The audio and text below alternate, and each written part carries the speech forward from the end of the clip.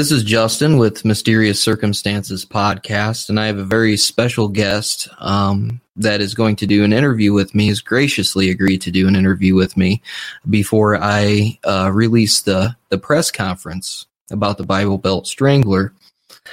And on the line, I have Mr. Alex Campbell. Alex, would you like to introduce yourself? Sure. Well, I'm a teacher, mostly of history, but they do let me dabble into a few electives here. I teach at Elizabethan High School here in Northeast Tennessee, and so I have a sociology class, and that's what we'll be talking about today. And I live here, quiet little life with my family, got a wonderful wife, 2 great kids, and so I just always looking for something interesting to do with my teaching, and seems like this semester we found something really good. I would definitely have to agree with you on that one. This is very, very interesting, especially for a teacher in a high school class. It's pretty crazy. So I do got to ask, how did you guys get started on this project? Was it your idea or the students, and how did that all come together? Okay, well, I'm always looking for activities, experiential, project-based learning, cross-curricular learning. I've been really doing a lot of experimenting with that the last few years. And last semester, the criminal justice teacher and I actually decided to kind of co-work together, and we found a local case. It's the only unsolved murder case in our entire county's history. So we began to look into that, and it just so happened it was a 16-year-old girl, redheaded, who was found dead beside a road, partially clothed. So we got into that, but, you know, whenever you get on the internet and you start typing things like that in, well, I started finding these things about these redhead murders. And, of course, it turned out that the case we were looking at didn't have anything to do with those, but I started finding all this information about all these young ladies, redheaded, found beside major highways, usually partially clothed. And so I just really became intrigued in it. And one of the things I think that did it was that the closest victim to us was left about 30 minutes away. And I guess I would have been about 7 years old when she was found. So I was alive. It's relatively close to me. And yet I had never heard of that. I had never heard of the redhead murders. And it was just kind of mind-boggling that a possible serial killer was operating that close to where I lived in my lifetime, and I'd never heard about it. So I think that's kind of what sparked my interest. And so after we kind of concluded our work last semester, I decided that this semester, maybe the redhead murders would be a neat thing to look at. But it was a tough project, and you don't always have the type of students that could do something like this. So I thought maybe we'd go a different direction. But once I got in there with my students, I realized it was an amazing class. It was freshmen, sophomores, and juniors, just kind of all mixed in. But they just seemed like a really good class. And so I gave them some things to test them out to see if they were up to it. And it looked like they were a really good class. So I said, hey, you know, let's see what we can do with it. So that was started. That is super interesting. And how did you start, I don't want to say recruiting students, but how did your students start finding this class and start getting into, I don't want to say that really this genre, but start getting into this interest? And what was it like when you and your class started connecting some of these dots and started finding out all this information that possibly could have connected these murders together? Yeah, it's an interesting thing. I mean, it's sociology. I'm supposed to teach about the groups that humans create. So we look at things like media, peers, family, religion, friends, all those type things. And so over the years, I've used a lot of different projects to do that. So it's not necessarily a class that was focused on murder or true crime. It just seemed that last semester with the local cold case, I found some information about this. I found it exciting. I thought the students would probably find it exciting. But I would say that most of the students had no idea. They just thought they were signing up for just an elective, sociology elective. Some of the older students probably heard that I was kind of crazy and did some weird things sometimes. But, you know, I don't really think anybody thought they were getting into a true crime type thing. But what I really did to see if they had what it took and really get them hooked was I just wrote a number on the board. I told them the first day, we kind of went through the rules and all that. And I said, now look, tomorrow, if you're not willing to work hard and be creative and do these things I told you I expect you to do, I said, don't even come to class. Just go swap classes. Don't even show up. Because I said, if you show up tomorrow, you're going to have to do all those things that I said, the critical thinking, the public speaking, problem solving. And so, well, everybody showed up the next day, and I just had a number on the board, and I forget the exact number. It was 250 and something million, which was the population of the United States in 1980. And I said, all right, here's the deal. I said, all you have to do is find one person out of those 250 some million. And they just kind of stared at me like, what is this guy talking about? So I said, that's going to be our project. We're going to find one person out of 250 million people alive in 1980. And I said, now what would you do to start excluding people? You have 15 minutes to give me 20 categories that you could come up with that would exclude people and could lead us down to one person. And so I gave them, that was a pretty tough test, I thought. But they came up with some good things, race, age, geography, height, weight, all kinds of things. And so I said, all right, you guys did a pretty good job. And they barely got the 20th one in time. So I said, okay, tomorrow we're going to start looking for one person out of 250 million. And it just went from there. I think the kids were hooked. I think they were excited. I think they wanted to see where it would lead. And so they were just super interested. And when I told them we were going to look for a killer who was killing people within 30 minutes of where we lived, I think that they were just really excited. And they just, every day they just came in ready to go and really eager to learn. And so it just kind of snowballed from there. That's really, really awesome. What did you guys think when you found out that there was a podcast that was also trying to draw attention to the same type of possible serial killer in the same cases that you guys were? How did that all unfold? Okay, so I had students researching, and I had them looking at, some of them were looking at old newspaper articles, some of them were looking at internet boards and posts and blogs and things. And I had a group that was looking at Facebook. And so they said, hey, there's this Redhead Murders page on Facebook. And so I looked at it and saw that it had a contact telephone number. So I actually listened to a couple of the episodes that were linked there to the podcast and thought, wow, man, I really need to talk to this guy. He knows some things I don't know. And so I need to call him. So, hey, I called him and he got back with me and we just went from there. That's amazing how that all happens. Yeah, it truly is. When you and Shane hooked up and started going through this, now it was pretty quickly when this all started getting attention very quickly after you two connected and started putting all of your research together. How was that whole process and what did it feel like for all that to, for you and your class to start unfolding on the next level, on a bigger level? It was pretty neat because what I would do is at night I would call people like Shane or others, and during the day, during my planning period at school, I would many times call. I just started cold calling all of the police agencies involved. Actually, I spoke to every single one of those and built up, I think, a pretty good relationship with most of them. They were all very appreciative that people were looking into this. Some of them said, hey, you're doing our job for us. You're out here, you're trying to find leads, you're trying to get it in front of people.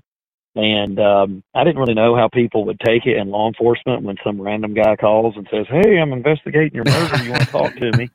Yeah. But they were mostly, they were really nice. And they said, you're doing this work and you're working on this profile and, you're bringing some attention to it. And then later on, I began to plan the press conference. And a lot of them were like, wow, you're really just doing a lot of the things we're, set to do. And so they were just really appreciative, and a lot of them were really helpful, and they were willing to talk and give us some things. So, every day the students would come in and I would just say, hey, let me tell you what I've learned today or who I talked to or what they shared with me. Some police agencies were willing to give us everything in their case file that was public knowledge. These things included, almost 40-year-old newspaper articles and things that you can't find on the internet. But they Nice. had them, and they were in the newspaper at one time, so they were willing to share them with us. So they were doing a lot of neat things like that, and that was all really cool. And just to share those things with the kids, and it kind of got them excited, and it helped us a little bit with our research. And so we just kind of took it each day at a time and said, hey, what do we need to do? Who do we need to talk to? Where do we go with this new information we have? We listened to a few of Shane's podcasts in school, and we'd break them up. We might listen to a few minutes. We'd stop. We'd talk about it. And so that was all really helpful. But then you get this information, and I think the big breakthrough was when we found an FBI profiler that would actually come and speak with us. And I thought that was a long shot. I was actually just hoping for maybe like a video call or something, but he actually said, I'd like to drive up. It was almost a 4-hour drive, and he agreed to drive all the way up and meet us. And after it was over, he was really excited about how hard the kids had been working and how much they knew about the case and how much they knew about profiling and his job. And so he and I sat down after school, and I said, hey, would you be willing to look at what we come up with and just kind of give us your opinion on it? Is it good work? Or do you think we're on the right path? Or have we totally missed it? Because I'm not an expert. I'm just using open source things off the internet. So he said, yeah, I'll take a look at it. But what he really shared with us was if we wanted to show that there was a connection between murders, and that was one of the problems, I think, with the Redhead murders. They'd had a task force back in the 80s that met a couple of times. It was hosted kind of by the Tennessee Bureau of Investigation. Several states would come, and they never could come to a consensus whether these 11 murders were related. And I think the problem was they were looking at too many murders. Of those 11, there's a few that are very different. But what we found was that when we looked at 6, they seemed to all match. So he told us that if we could do 4 things, it would virtually prove that they were related. Number 1 was the same MO. Number 2 was the same offender signature. Number 3, they had to be in the same geographic area. And number 4, in the same time period. And he said, if you have those 4 things that match, then it's ridiculous to think that there's 6 separate killers doing it the same way for the same reason in the same area at the same time. So he said, work on those 4 things. So that's what we began to do. And when we did that, plus the profile, and we sent it to him, and I asked the kids, before I hit send on the email, I said, are you guys sure you're ready for a professional profiler to go through your stuff? And they were like, yeah, we think we've just done the best job we can do. Yeah. So we sent it, and the next day he already had a reply, and he said, wow, that was amazing work. And he said, I can't believe that high school students came up with this. And he said he could not disagree with any of their findings. And he said that he felt that it was one killer and that we had done the work that pretty much, found the support for that. That is so great. That is so great. So after, this kind of blew up and you guys got the media attention and you realized that you were on the right track, and that was confirmed by an FBI profiler. The feeling of accomplishment had to be just amazing. How did you and your students react when it came time to the press conference and afterward, and actually getting the recognition that you guys had accomplished something that other people had swept under the rug or ignored or not been able to really connect the dots on? How was everybody's reaction? How are they feeling? Well, I think when we got the return email, and by the way, I told the kids also he was going to be grading their profile. And I said, hey, what grade do you give? And he said, hey, I would give them an A without a doubt. So they were excited about that. But I think the thing is that, knowledge is power. And yes. And with power comes responsibility. So once we knew we were sitting on some information that we felt was helpful to the case, we had to decide what we were going to do with it. And since nobody had really kind of said this before, and there was so little on the Redhead murders and so little attention had been paid, we decided that we needed to be very responsible with our information and try to help people with it. So I challenged the students. I said, hey, what do you want to do? And they decided that a press conference to share the information with law enforcement and media would be the best thing. The problem was I had never put on a press conference. I had never even been to a press conference, and neither had any of my students. So we had a media outreach person who works for our school district, and I just called her and said, hey, can you come down here and help us? So we put together a strategy. The big push was to get media in the 6 areas where the victims were found to cover it. Because we thought if anybody saw something, it might have been during the disposing of bodies. A truck pulled over, a person coming out of the woods, something. So we said we need to get the media in those 6 areas to cover it. Because the truth was we didn't know where many of them had been abducted. So at least we could start there. So I had the students break up into groups, and we were shooting for print media, TV media, online, social media, anything we could do, radio even. Who can we contact? And basically we just started calling people. And we put together a media kit and a press release. And we basically provided the MO, the signature, the timeline, the profile, all those things. Gave them a little background on the murders and gave them a little narrative of what we've been doing that semester. And then we just picked a day and set it and said, this is when it's going to be.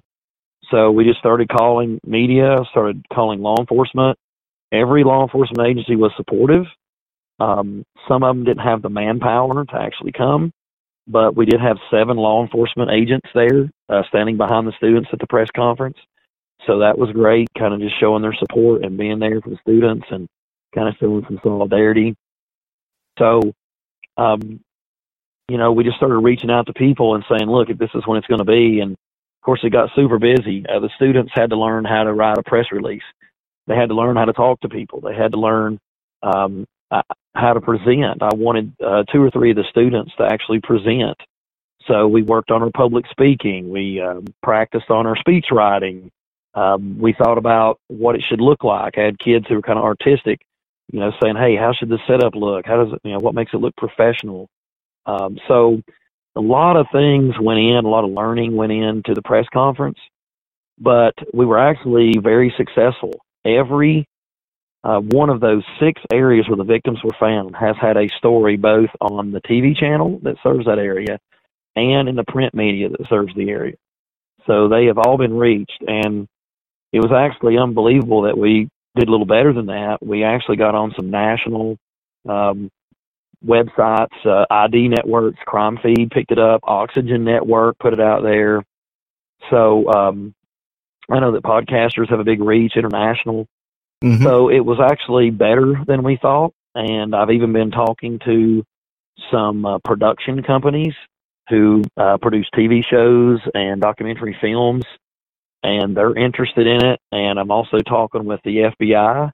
They have a thing called the FBI Bulletin, and they put it out once a month, and they've asked me to submit a story. And it takes a lot of time. Our school year's wrapping up, but I just can't stop. Now that we have this opportunity to get it in front of a lot of people, I think we just need to keep going with it and see how many people we can get it in front of, because we sit at the press conference, and I really do feel this way. Somebody saw something where they've heard something. And if we can just get this in front of the right person, then I feel that maybe they'll come forward and do the right thing, and it could lead to a break in the case that could help get some answers for some people. It's very, very true, and that is so admirable from somebody who's been into a lot of unsolved cases.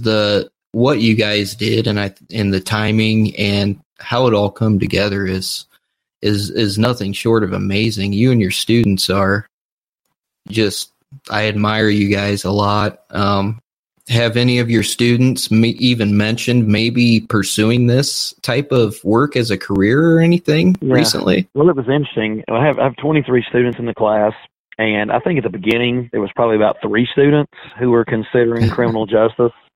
And now I would say the number's probably about 23. So it seems that every one of them are just so excited. I kid you not. Somebody asked them, I forget who it was, and I think 2/3 of the kids probably raised their hand. Nice. And And I always feel that there's no boring subject, only boring teachers. Yeah. And sometimes I've been that boring teacher. I didn't want to be, but I think every subject can be really fascinating if we can just find a way to get the students excited and let them do something that's real and something that's meaningful.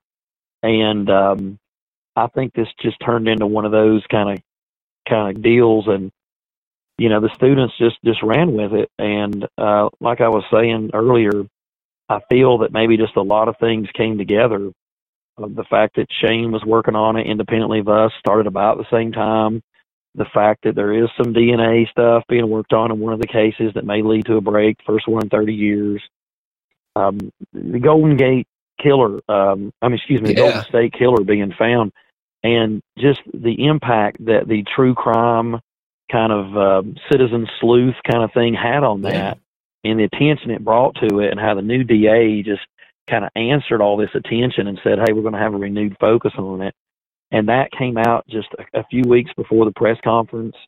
And I think just for whatever reason, there's a lot of attention on cases like this. And, hey, if this is how it comes about, I think it's wrong for us not to go with that momentum. And, maybe it's just going to work together. I don't know why, but I have a good feeling that something good's going to come of it. I'm really excited to see what happens with the Knox County, Kentucky victim DNA, to see if she can be identified. I'm excited to see if the publicity the students have gotten for these murders maybe leads to something. I actually had a lady call me. This was before the press conference, but she saw some of the coverage kind of leading up to the press conference. And she was from West Virginia. She's probably about 5 hours from me. And she said, hey, I've known something about something that she felt was related for, I guess that would be 32 years. Wow. And she said, I just haven't said anything. She said, I always felt it was really weird, and I thought it might have been related. But anyway, she called me, and she found me. She looked me up at school and left me a message, and I called her back, and she told me this kind of interesting story. And she's redheaded, and this person she had interaction with, she felt it could have been the killer, or definitely into something pretty nefarious. And I said, why did you call me? Why didn't you tell the police? And she actually said that she didn't think that they cared. Wow. And I think just the fact that she saw this story and realized that, hey, somebody does care, she just wanted to tell what she knew. And I don't know if it's related to her case, but I told her that I'd been speaking with the state police and that there were people that cared. And I said, would you be willing to talk to them? And she said, absolutely. So I called him that day, and he said, hey, I'll call her and interview her and, see what she says. So I think maybe that just if people find out that, people do care, then maybe they're going to open up, and they're going to maybe call, and they're going to, talk to somebody and tell what they know. And I hope it leads to something, even something small could lead to a big break. I had somebody ask me, they said, do you really think this case could be solved? And I said, yes. And they said, how hard? I said, easy. One piece of information could literally solve the case. And if you solve one, if these 6 are related and we feel they are, then you solve all 6. And it would be as simple as, hey, I saw a truck where this body was found, and I thought it was kind of weird, but hey, I was 16 or I was 18, and I didn't say anything, but I saw a name on that truck. And if they just remembered a name or what the truck looked like, that could lead to a solving of the case quickly. So I really do feel that all this stuff kind of coming together at the right time, and that people do know something. And if we can just get it in front of the right person, I have faith that they'll come forward, and maybe we can get some real answers here. I agree. It's like you mentioned earlier, somebody heard something, somebody saw something. And like you just mentioned again, it's all it takes is that one thing to just open up the floodgates to any case, let alone one of this magnitude. Yeah. But Alex, I would like to thank you very, very much for your time. And, on behalf of an entire community that does this in their free time as a hobby, or even as a living for that matter. Like, on behalf of all of us, thank you guys. You guys are fighting the good fight, and just realize that there are a lot of people out there. There's a lot of eyes on you guys. There's a lot of ears on you guys, and keep fighting the good fight, man. Don't stop. I hope your students know that. I hope they have a sense of accomplishment, because between you and your students and Shane and everybody coming together the way they did, I really think that there could be a resolution to this real soon. Yeah, the hardest thing, I think, is giving up. This is my last week with students, and, the project's over, and I'll probably not be teaching sociology next year just because of the way things are working out at school. And, I don't want to give it up. And I've already talked to the criminal justice teacher and said, hey, man, would you continue the work? There's so much more that needs to be done. And he said, yeah. And then another thought we had was, maybe we can find a school in each of the areas where the victims were found, and they can pick up the work, because there's some things they can do that we can't. They can, talk to people who remember when they were found, or they can talk to the person who wrote the story for the local paper, or the retired, police chief, and they can actually do all that work right there in their community. So actually, I'm reaching out, and I think I've found 2 or 3 schools that are willing to help us. I'd like to find a school in each of the regions where the bodies were found, and see if they'll team up and take it upon themselves next year to continue the work. And I think with everybody working together and just doing what they can do where they can do it, I think a lot of that work can be pulled together, and a lot of weight can be pulled on this thing. So it's going to be really hard to give it up as far as officially at school, but I'm not going to give it up as far as my personal mission. And it's just kind of hard to let it go. I find myself thinking about it all the time. So hopefully it's not the end. Hopefully work will continue until a resolution is found. And I appreciate your guys' support and helping us get the word out. And, you guys are part of the solution too. So I'm going to say thank you for that.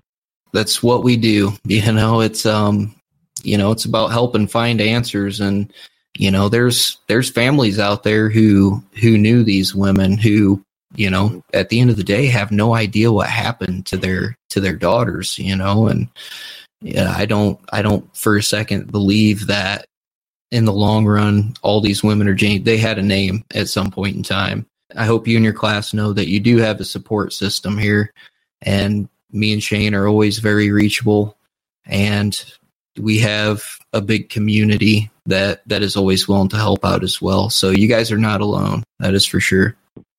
Well, thank you. I'm actually looking forward to maybe us having a talk again in the future whenever something really great comes out of this, and we can sit back and talk about, hey, man, look at all the stuff that happened because of this. That's what I'm really hoping for, that we'll get some information that leads to some things. So maybe that'll happen one of these days. You know what? It's a very good possibility at this point. And like you had said, to go ahead and repeat, you don't give up. Tell your students not to give up. It's very admirable what all of you are doing, and please keep it up.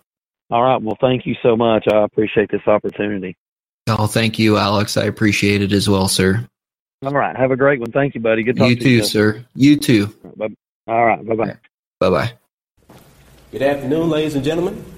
It is my privilege and honor to welcome you to our press conference. My name is William Bowers, and I'm a part of Mr. Campbell's sociology class. Many of you today are asking the same question. Why are we here? Why are we doing this? Why do we even care about this? Well, it starts 37 years ago when a man murdered an unknown woman and laid her body beside an interstate. 4 years later, 5 more women shared the same fate. Those women would be found along interstates and highways across multiple states. At the time of their death, the women were found with reddish hair. Law enforcement at the time couldn't solve the murders due to the women never being identified and their transient lifestyles. The cases became cold for over 35 years until a few people asked, why hasn't the murderer and the women have been identified yet? On a cold winter day in January, my teacher, Mr. Campbell, asked me and my fellow classmates this simple question. How can one person be found in over 250 million people? We looked at each other with puzzled faces. And then we started to make categories like race, hair color, occupation, etc. By the end of class, we had 20 different categories that can be used that can at least narrow the list of people enough to find that one person. After that, we spent months learning about the red-headed murders. We learned what a serial killer is. We looked into the lives of some of the most infamous serial killers like Ted Bundy and Richard Chase. With the information provided and what we have learned, we were able to create an MO, a signature, and a profile for the murderer. We had help and support from many people, and with the support of them, we had the strength to create this press conference of today. I would like to thank many wonderful people today.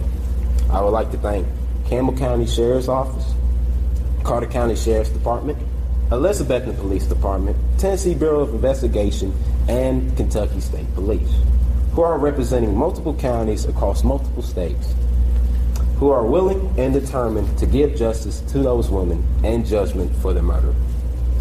Crittenden County Sheriff's Office, Chiefland County Sheriff's Office, Knox County Sheriff's Office, and West Virginia State Police sadly are not here today, but they are working on this case as well.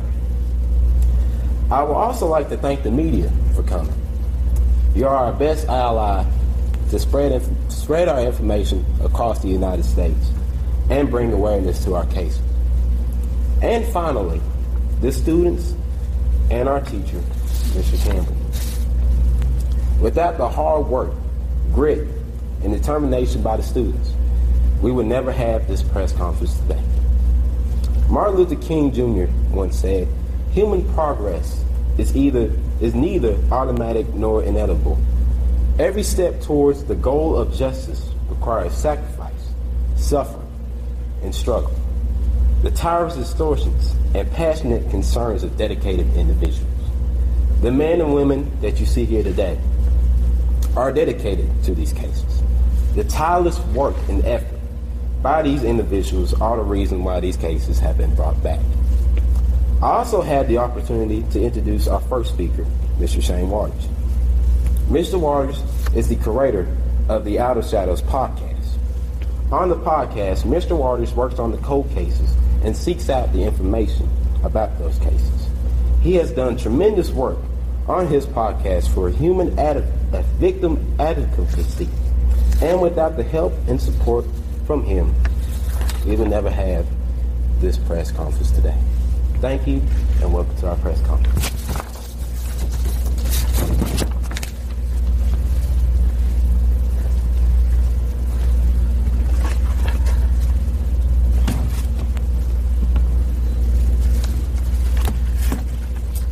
Hello,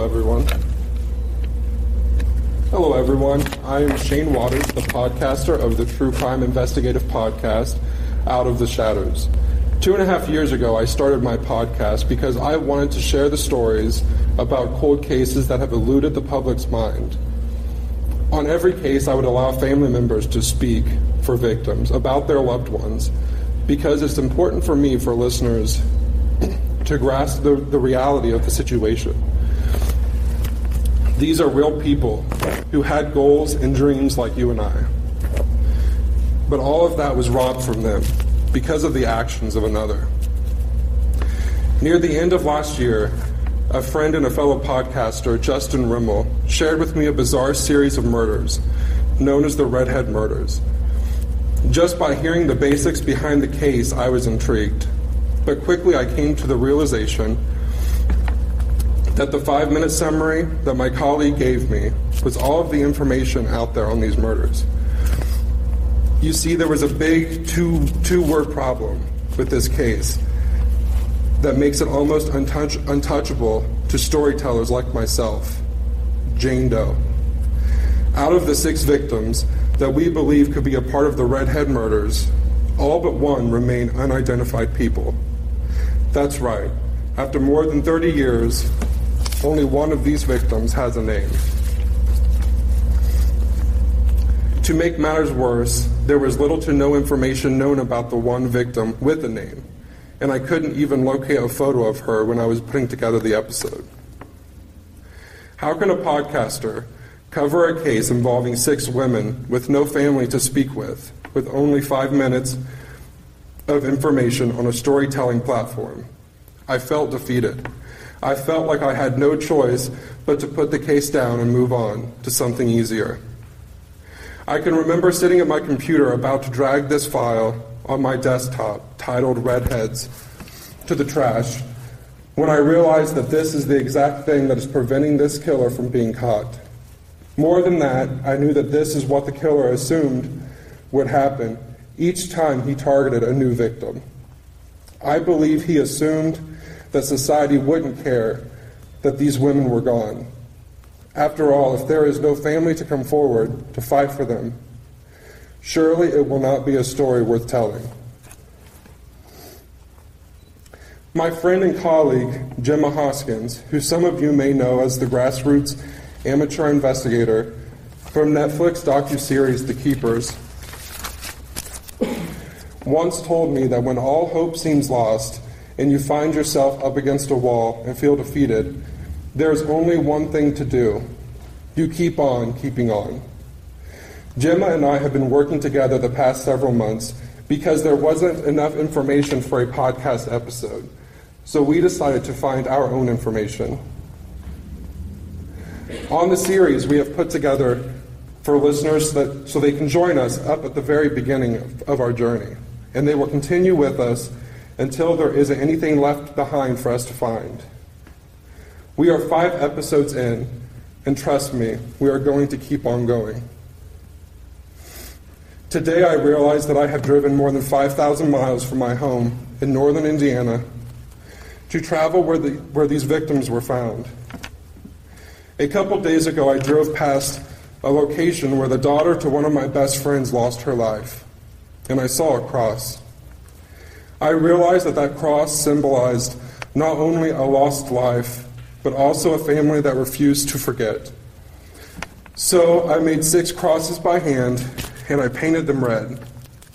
And over the last few days, I have been retracing some of my previous travels to put a cross in each of these locations that the victims were found in. 3 down, 3 to go. If there is anything I have learned over the last 2.5 years, it is the importance of having a family that continues to push the cases not only in front of detectives, but also the media and community.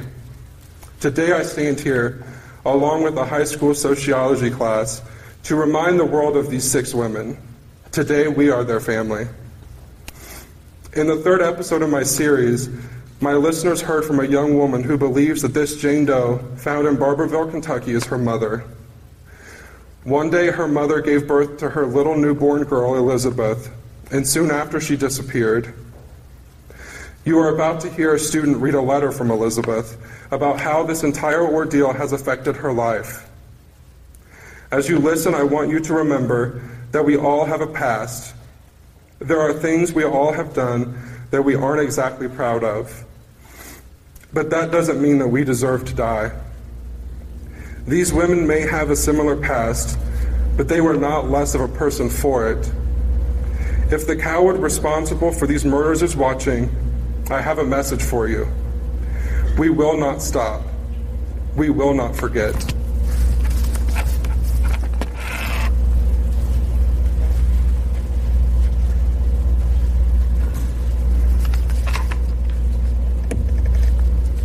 Honestly, I never gave up hope, but I didn't think I would live to see this day or to even be a part of this unraveling story.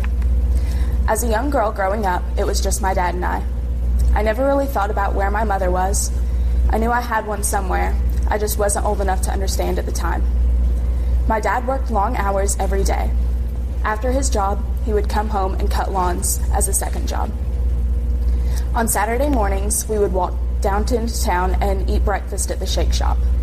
Afterwards, we would go and play Pac-Man at the laundromat. This became our Saturday morning tradition. Sometimes he would let me go and cut a yard with him. I remember sitting on his lap steering the riding mower. I loved helping him. The smell of fresh cut grass still brings me back to these days. Even though he worked a lot, I can't recall a time he didn't provide. He taught me responsibilities early in life that I may not have seen the importance in when I was younger, but I have learned I am so grateful for now. He was always a hard worker, but I always sensed a certain sadness about him. It wasn't until age 10 or 11 I discovered I had siblings. Most of my childhood had been spent assuming I was an only child, until finding out I had 5 other siblings. As I began reaching out to them in my teenage years, I became very curious about my birth mother. This curiosity also peaked after a very important woman in my life had passed away in 1997. This woman would occasionally keep me when my father had to work and became a huge inspiration in my life. I remember sitting in her lap one day and asking her if she would be my mother, and to my surprise, she said yes. Up until this point, I had never attended a church service before. I thank God for placing her in my life. I have no idea where I would be without her influence in my younger years. I was only 14 when she passed away, but in the 8 years I knew her, she became my world. When she passed away, I was furious. Why would God take something so good away from me? Will anyone love me the way that she loved me? And then I remembered someone already did. We don't always understand God's plans over our lives. We just have to trust them. In 2002, I graduated high school. This was the first day my dad ever told me he was proud of me. It was very bittersweet at the time. I started thinking more and more about you, Mom. Where are you? Are you alive? Did you leave on your own, or did something happen that prevented you from coming back? Over time, I've heard stories about you that no child should ever have to hear about their mother. I tried asking Dad about you, but he would become so angry, and I never understood why. I even began to wonder if he saw you when he looked at me, and if that triggered memories about you he would rather not speak of. To this day, I still do not know the truth. Mom, if you can hear me, I want you to know that there was always an emptiness in me due to your absence, but also a connection.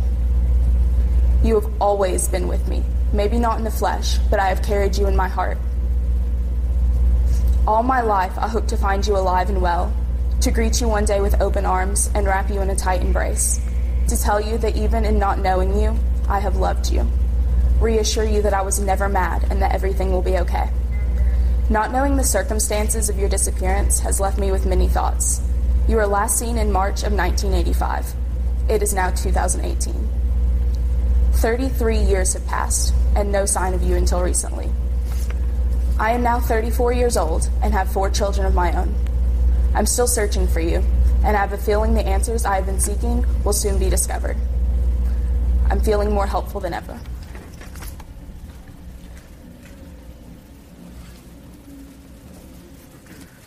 As you can obviously tell, there's been a lot of work that's gone into this press conference by these excellent students. And my name is Alex Campbell, and it's a great pleasure that I get to work with these young people every day. And during the course of this semester, the students have worked with a professional profiler and members of the law enforcement community, and these experts explained to us that if you have the same MO and the same offender signature in the same geographical area in the same period of time, then it's almost assuredly the same person responsible. So as a class, we began to look at each of the roughly dozen cases that are oftentimes referred to as the redhead murders that took place from 1978 until 2001. But there were 6 of these murders that stood out because they were so similar. So our students began to focus on these cases. These murders occurred between 1980 and 85, and the bodies were discovered between 1983 and 85. So we knew that we had 6 murders occurring in the same time period. So then we looked at geographic location, and we found the same 6 murders, 3 in Tennessee, Campbell, Cheatham, and Greene County, plus 1 in Wetzel County, West Virginia, with 1 just across the border in Knox County, Kentucky, and finally another one just across the border in West Memphis, Arkansas. They were all linked because of not just geographic proximity, but because they were connected by highways and interstates along the Knoxville-Nashville corridor, with Knoxville being the geographic center of the crimes. So now we felt that we had the same time period and the same geography. So we moved on to develop an MO of the unsub. The MO is what the perpetrator does to effect the crime and to escape. Oftentimes, this is thought of as the how of the killing. Then we created the offender signature, which is what personal or psychological gratification the murderer gets from the killing. Oftentimes it is referred to as the why. So once we had these two items and we began to compare them, we realized we had the same MO and the same offender signature in all 6 cases. So after concluding that we had the same location, same time period, same MO, and same signature, we enlisted the help of professionals in evaluating our work. We consulted, and they agreed with us that these 6 murders are most likely the work of one person. So we have shared this information with law enforcement officials, and today we're making these documents publicly available to the media and the public, including the 8-page psychological profile.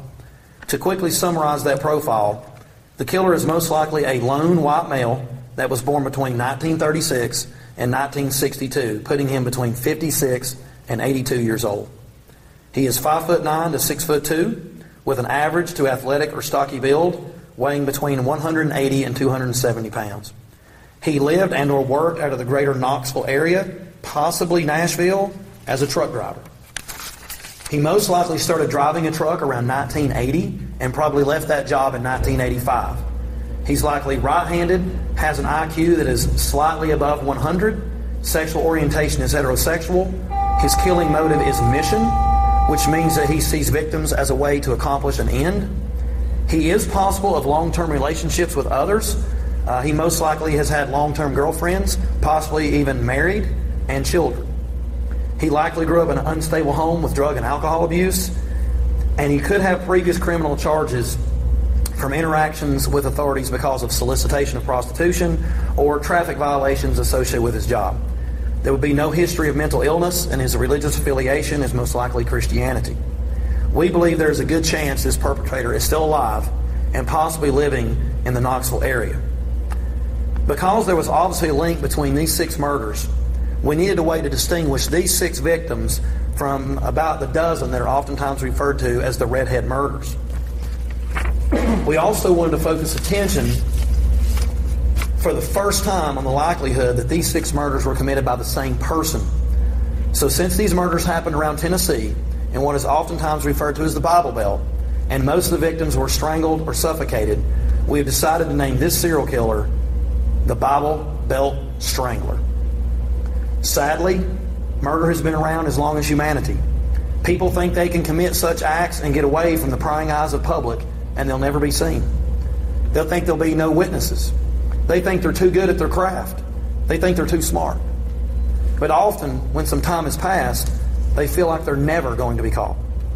But the monster we now seek took the lives of 6 women that we feel he intentionally targeted because they were out on their own alone, with no family and no friends. Their lives were most likely stolen from them in the dark back parking lots of truck stops and rest areas, and then dumped along lonely highways at night where he thought no one would see him. And he's eluded justice for almost 40 years. But the Bible Belt Strangler's wrong. He made a mistake. Somebody saw something. Somebody's heard something. The blood of these 6 women that was spilled into the overgrown hedges of our nation's highways and interstates has gone unnoticed for way too long. And today we are here to recognize these voices and give them justice for which they're still crying out. We want the media to hear their cry as well, so the people out there with the information that law enforcement needs to identify these victims and solve these crimes can come forward. So Bible Belt Strangler, we know you're out there. We know that somebody has information to help find you and hold you accountable. And after today, everyone knows that we're looking for you. And today, everyone knows that we are our sister's keepers because we're like family. And this time, no matter how hard you squeeze your evil hands, you will never be able to silence their cries.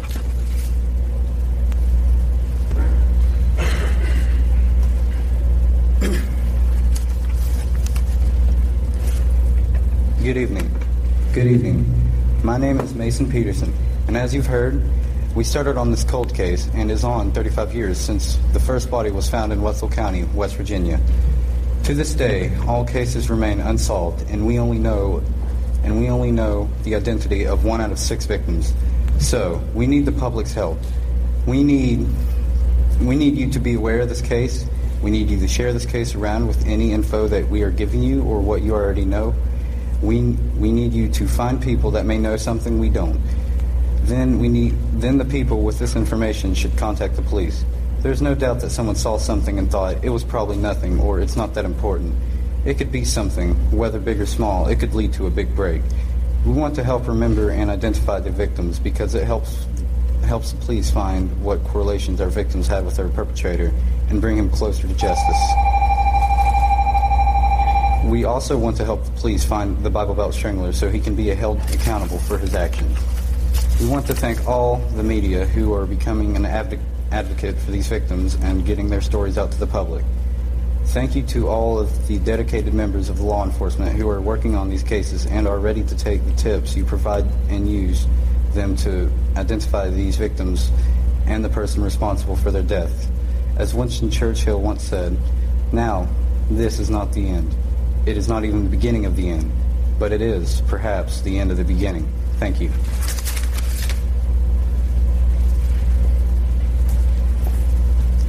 Leslie Earhart from the TBI was supposed to be here. She's their public information officer. Unfortunately, she was ill, and her assistant was called away at the last moment. So she's asked me to say a few things about the students. She said she appreciates the hard work of the students, and she supports young people in their advocacy for victims. And they are going to be handling the tips for this case. You can contact them at 1-800-TBI-FIND. They will make sure that all of the tips and information get distributed to the different police agencies. And now I'm going to bring on the Kentucky State Police. Good afternoon. My name is Trooper Shane Jacobs. I'm the Public Affairs Officer for Post 10 Harlan. First of all, we would like to thank Elizabethton High School, the administrators, for allowing us to come over, be able to share information with the local city, county, state agencies over here with the case that we have in Kentucky. Again, it's very important that as law enforcement that we share information, especially since this is multi-states. We're here to try to get that information out, to share it, to figure out exactly what we have, to hopefully bring closure to these families and hopefully identify some of these. We're hopefully that we're very close. We feel that we're very close in Kentucky to identifying our cold case individual. So again, guys, the hard work here you've put in this high school by keeping this alive, by trying to help us share information, it's been very vital, and we're very thankful for that. And on behalf of the Kentucky State Police, we're very thankful that you all allowed us to come over here and to be part of this. So thank you. Also, anyone with information can contact Post 10 Harlan at 1-606-573-3131. Behind me is Detective Aaron Frederick. He's been working on this case, along with our intelligence analyst, Chris Daniels, both with the Kentucky State Police. They've come over today to assist with this. But again, if you have information, you can contact Post 10 Harlan and try to get this some closure to these families. So thank you. We have just a few moments for any questions anybody has. I ask that you would step to the microphone, just identify which agency you're with, and then please direct the question to the person you would like to answer it. Does anyone have a question they would like to ask? So my name's Alex Campbell. I teach sociology at Elizabethton High School, and that class is open to any grade level. So I have actually freshmen, juniors, and sophomores. I don't have any seniors in there this year. How many students? 23. This was a full year project. Actually, no, it was a semester-long class, and we actually took a little break to do another project in the middle. But I would say we've probably worked on this about 80% of the semester. Can you talk about when the relationship began with the podcast and how that connection was made? Yes, so we had one group of students that was working on media. So we had people doing TV, print media, etc. Somebody was looking into social media and online, and they found that they had just been created a Redhead Murders Facebook page. So there was a phone number contact on there, and I called Shane. We talked a couple of days later, and so that was the beginning. Can you talk a little bit about, I guess, kind of the process and how you all went about making this suspect profile? Yes, of course, I'm not a criminal justice teacher, but I just tried to get as many different resources that I could online.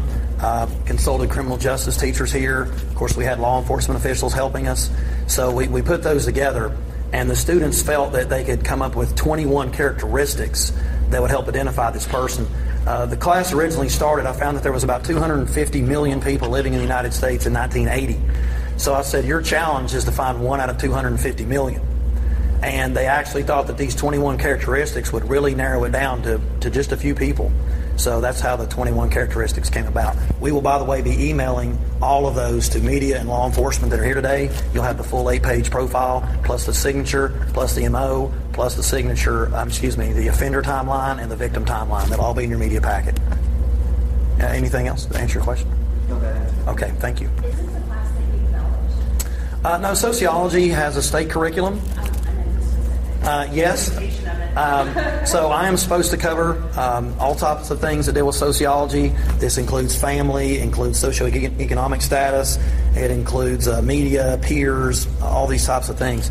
And so I do feel that we covered those, but we just did it wrapped around this idea of the project. What was your motivation for taking this direction? Last semester, we worked with Carter County on one of their cold cases, and in some ways, the lady who lost her life was similar to some of these. So as we were doing research, I actually stumbled upon these and thought that maybe this would be something interesting my students would like to take up. And when we found out that one of the victims was found about 30 minutes from here, the students were really interested. So we just decided to go that route.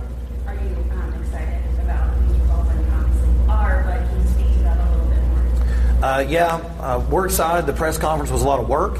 We appreciate you guys. Without you all, we wouldn't have a press conference. So a lot of work went into that, but we really want to see what comes of it.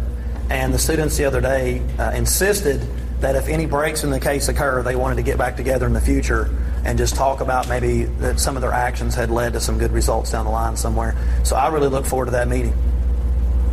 This case spans over 30 years, and these kids they're teenagers now. What kept their attention to a case that's so old, so dated? I don't really know. I think in part the fact that they were unknown and they didn't have a family made a lot of the kids feel like they needed somebody to advocate for them, and so I think that was interesting. I think the location, that they were kind of close to where we live.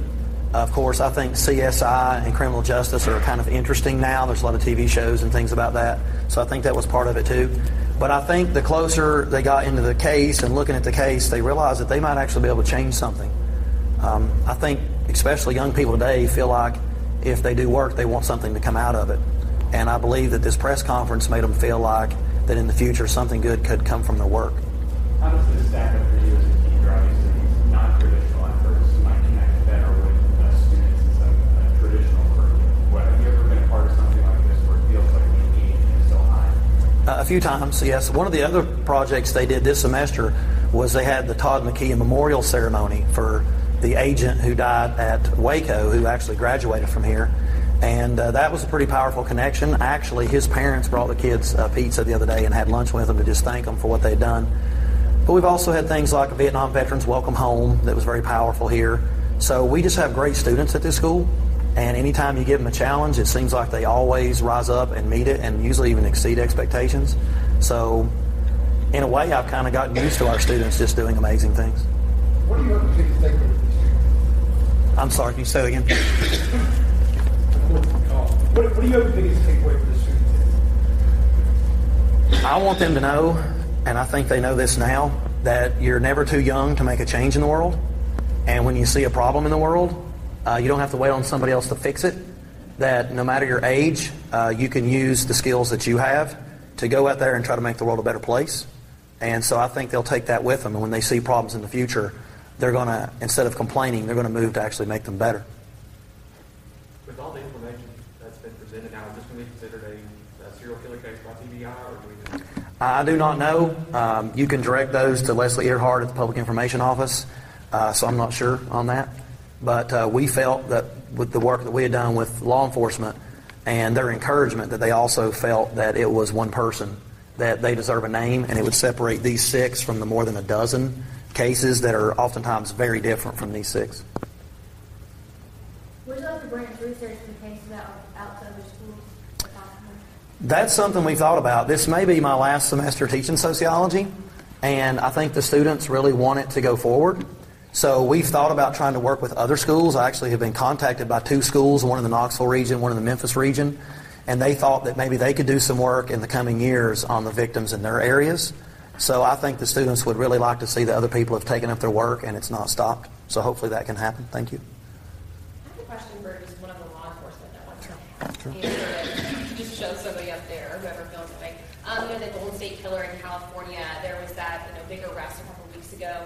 I know Shane mentioned the Keeper series on Netflix. So, there's Netflix crime shows, there's crime TV. There was this book about the Golden State Killer. It just seems like the public has a huge interest in crime right now and kind of being their own, cyber sleuths, you know what I mean? And kind of the students. And for your all's job, does that make it easier that more people are interested in sharing all their interests on social media, et cetera? Does that help you all in feeling like you're moving forward on a case that maybe in the 80s, there maybe was, I looked in our archives, we hardly had any video. It didn't even look like we sent anybody out there when some of things happened. And so maybe those were just, they were kind of lost back in the 80s because there wasn't a lot of publicity. There was Facebook and Twitter, and now you just have so much interest from the general public in all these avenues. Is that helpful to you guys? Do you think that will help in the future? Or does it make your job a bit more difficult? Sure. You come to the podium for that. Yep, good morning. Voluntold. Yep, I got voluntold. I think social media helps in things like this. I think there's sometimes that social media does not help. You have to separate the gossip from the facts. But in something like this, it definitely helps. And it's technology. A lot of these cases will be solved today because of technology. In the 70s and 80s, when I started my law enforcement career, we did not have this technology. So you had to go out and talk to people and interview people and create the physical evidence to solve cases. Extremely difficult to do. So today's technology, it helps tremendously. And what these kids have done, it speaks well of them in the program here. They've done a fantastic job. They came up and worked on one of our cases that's, 25, 30 years old, somewhere in there. And I think they would have been very beneficial in helping solve that, but all of the actors in that case have since passed away, so the solvability was not there. But it's a double-edged sword, I guess. But in this case, much more good than bad. I'd like to echo that too, because on Kentucky's our case, we're hopefully about ready to put a name with this individual, and it all comes back from Facebook. We did interviews on this cold case, and a lady in North Carolina contacted us and feels that she has information and knows who this lady is, or Jane Doe. And we went down, took DNA from what we feel possibly the daughter. Now at this time we're waiting on results from that, but it all comes back from a Facebook post. The lady in North Carolina saw this post, interviews that we put out. So again, social media is in this instance is huge. It's very vital that as law enforcement agencies across the nation, we share information, we work together, and when that happens, cases get solved. And that's what we're doing today. And again, we're just thankful that you all have asked us to come over and be part of this, to be able to share this information and hopefully catch this individual.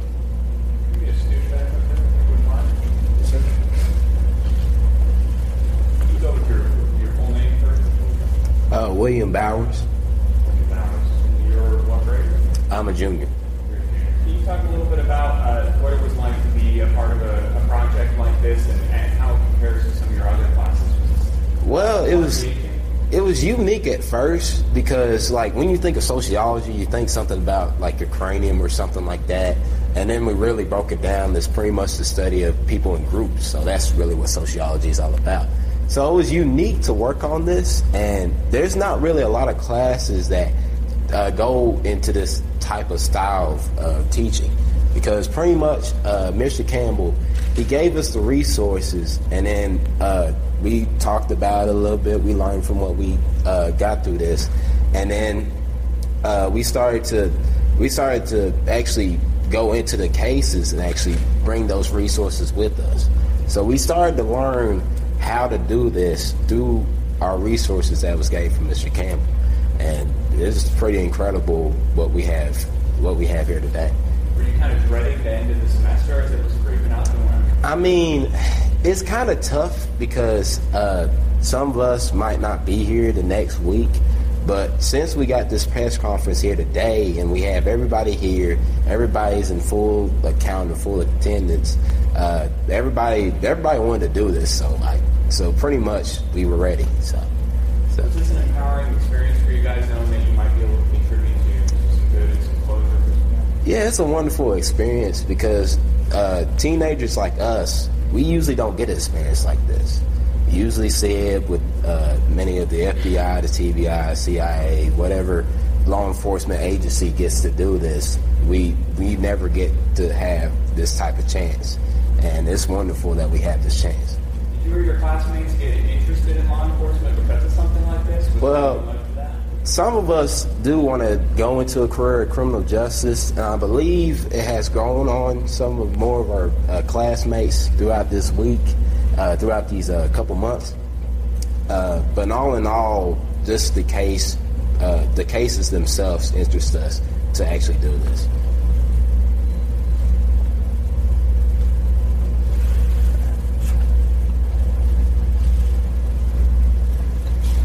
Does anyone else have a question for any of the students? I'd love for them to speak if you want to ask them anything. Anybody else? No? Okay, so whenever we pack up here, I know some of you may want to get some direct quotes from them. Be looking for the media packet. And remember, media, you guys have a very important job. If we don't get the word out about these cases, then the people who saw something can't speak to law enforcement. So I appreciate you guys being here today. Have a nice afternoon.